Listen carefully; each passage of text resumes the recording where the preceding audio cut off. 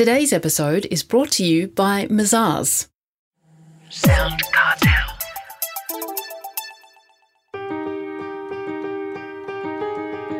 From Sound Cartel, I'm Nicole Goodman, and this is Business Essentials Daily.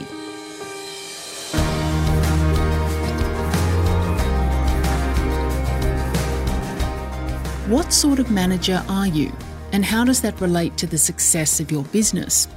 Well, according to employment expert Marnie Jones, Director of Talent X, we all need to embody each of 7 management archetypes if we want to reach our full potential. She says that by getting stuck into one style of management, business owners can become their own worst enemy. Marnie's formulated a list of 7 management types, and she says they all need to be embraced. So, how did she develop these 7 archetypes? Marnie Jones tells Jeff Waters. I decided to sit down one day and isolate what it is to be a good manager. I find management a very tough role. There are a lot of aspects to it. There's a lot of things that you need to get right. It's very easy to get wrong.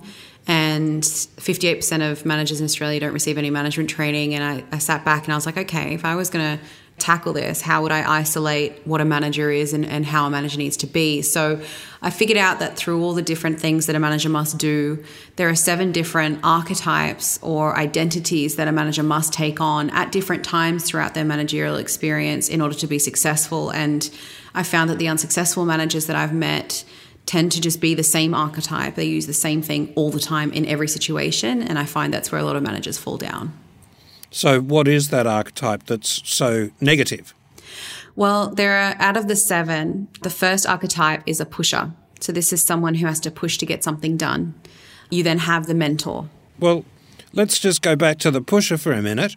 Isn't that a problem with the staff, not the manager, that you have to push them? Absolutely not. I think even some great staff, it's like they might come to you and be like, I want to do blah. And you're like, now come on. We agreed on this last week. I want you to do it. Here's the thing. You're going to do it. So it's not necessarily micromanaging. And also remembering that an archetype is an identity. So it's the way that the manager is being. It's not necessarily what the manager is doing. So you could hold the pusher archetype on an action that isn't necessarily pushing them as well. It's an identity. Okay. Well, please explain. What do you mean by pusher? This is someone who doesn't take any sort of lax on something. And there are situations where you do need to push your staff. Like one of my staff members didn't want to change the way that she was running her calendar, for example. It's a very simple example.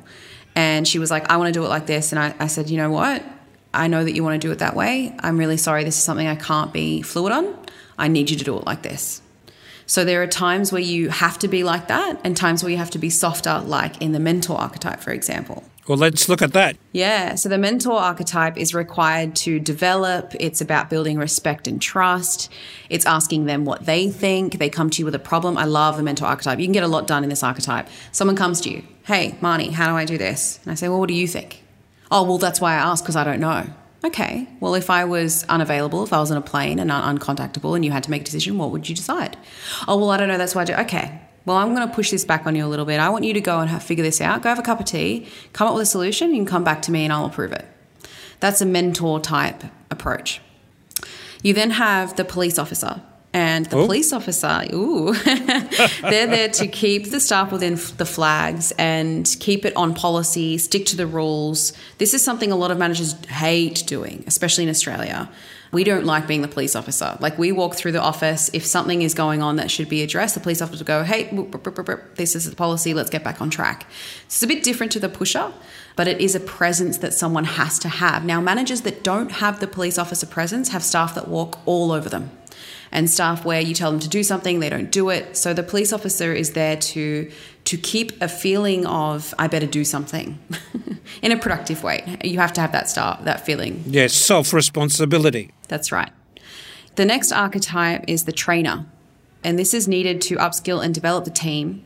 And it's there to make sure that they know what they're doing, they know how to do it, and you have the patience, and I say this with conviction, patience, to sit down and walk them through it. Now, this is also another archetype a lot of managers don't do. They get frustrated. I hire them, they should know. I pay them, they should know. You get these things a lot with managers. But there is a responsibility to go, okay, have I sat down with them? Have I run through it with them? Have I gone over it until they feel comfortable and then handed it over? So I like to think of training as the currency of management, because training buys you more time. It buys you more freedom and it buys you more flexibility in your role as a manager so you're not doing their job for them.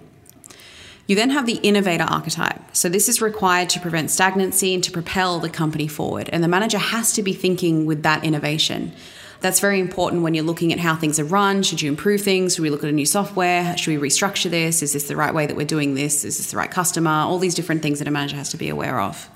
You then have the organizer. And this is one a lot of managers hate, but the organizer is there to increase efficiencies and reduce waste. You could have the best staff, you could have the best company, the best clients, but if you don't organize that area, you can lose a lot of that area's potential. And the last archetype is the firefighter. So this is required to put fires out and deal with emergency situations and deal with urgent situations. And so the 7 are, I'll just recap: the pusher, the mentor, the police officer, the trainer, the innovator, the organizer, the firefighter. Now, what's interesting about these is you can be each of these too much, not enough, or be balanced in it. And each of them have their own manifestations. For example, if you firefight too much, you then create a situation where no one does their job, you're just doing it all for them because you're just jumping in and solving their problems. If you don't firefight enough, you have these awful situations that blow up and don't get solved because you didn't jump in soon enough. So each of these archetypes can be done too much or not enough, and you have to be able to adapt as a manager and know which archetype to use for which situation. You mentioned that it was like a spectrum that everybody is on. What's the sweet spot, Marnie?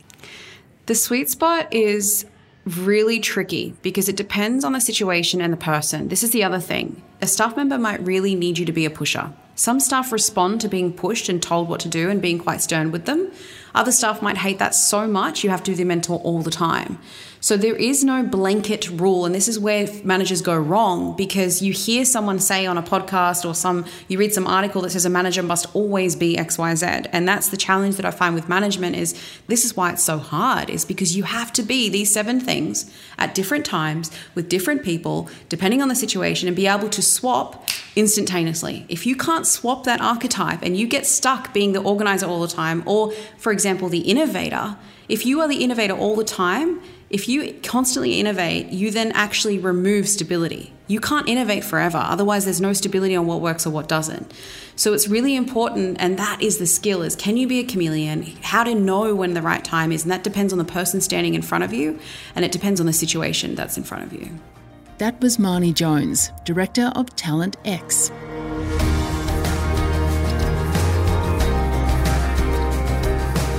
This episode of Business Essentials Daily is produced by the team at Sound Cartel. Thanks for listening. I'm Nicole Goodman. We'll bring you more Be Daily tomorrow. Follow @BE Daily Podcast across social media and head to bedaily.com.au for more from the Business Essentials Daily podcast. Sound Cartel. This episode was brought to you by Mazars. To find out more, visit mazars.com.au. That's mazars.com.au.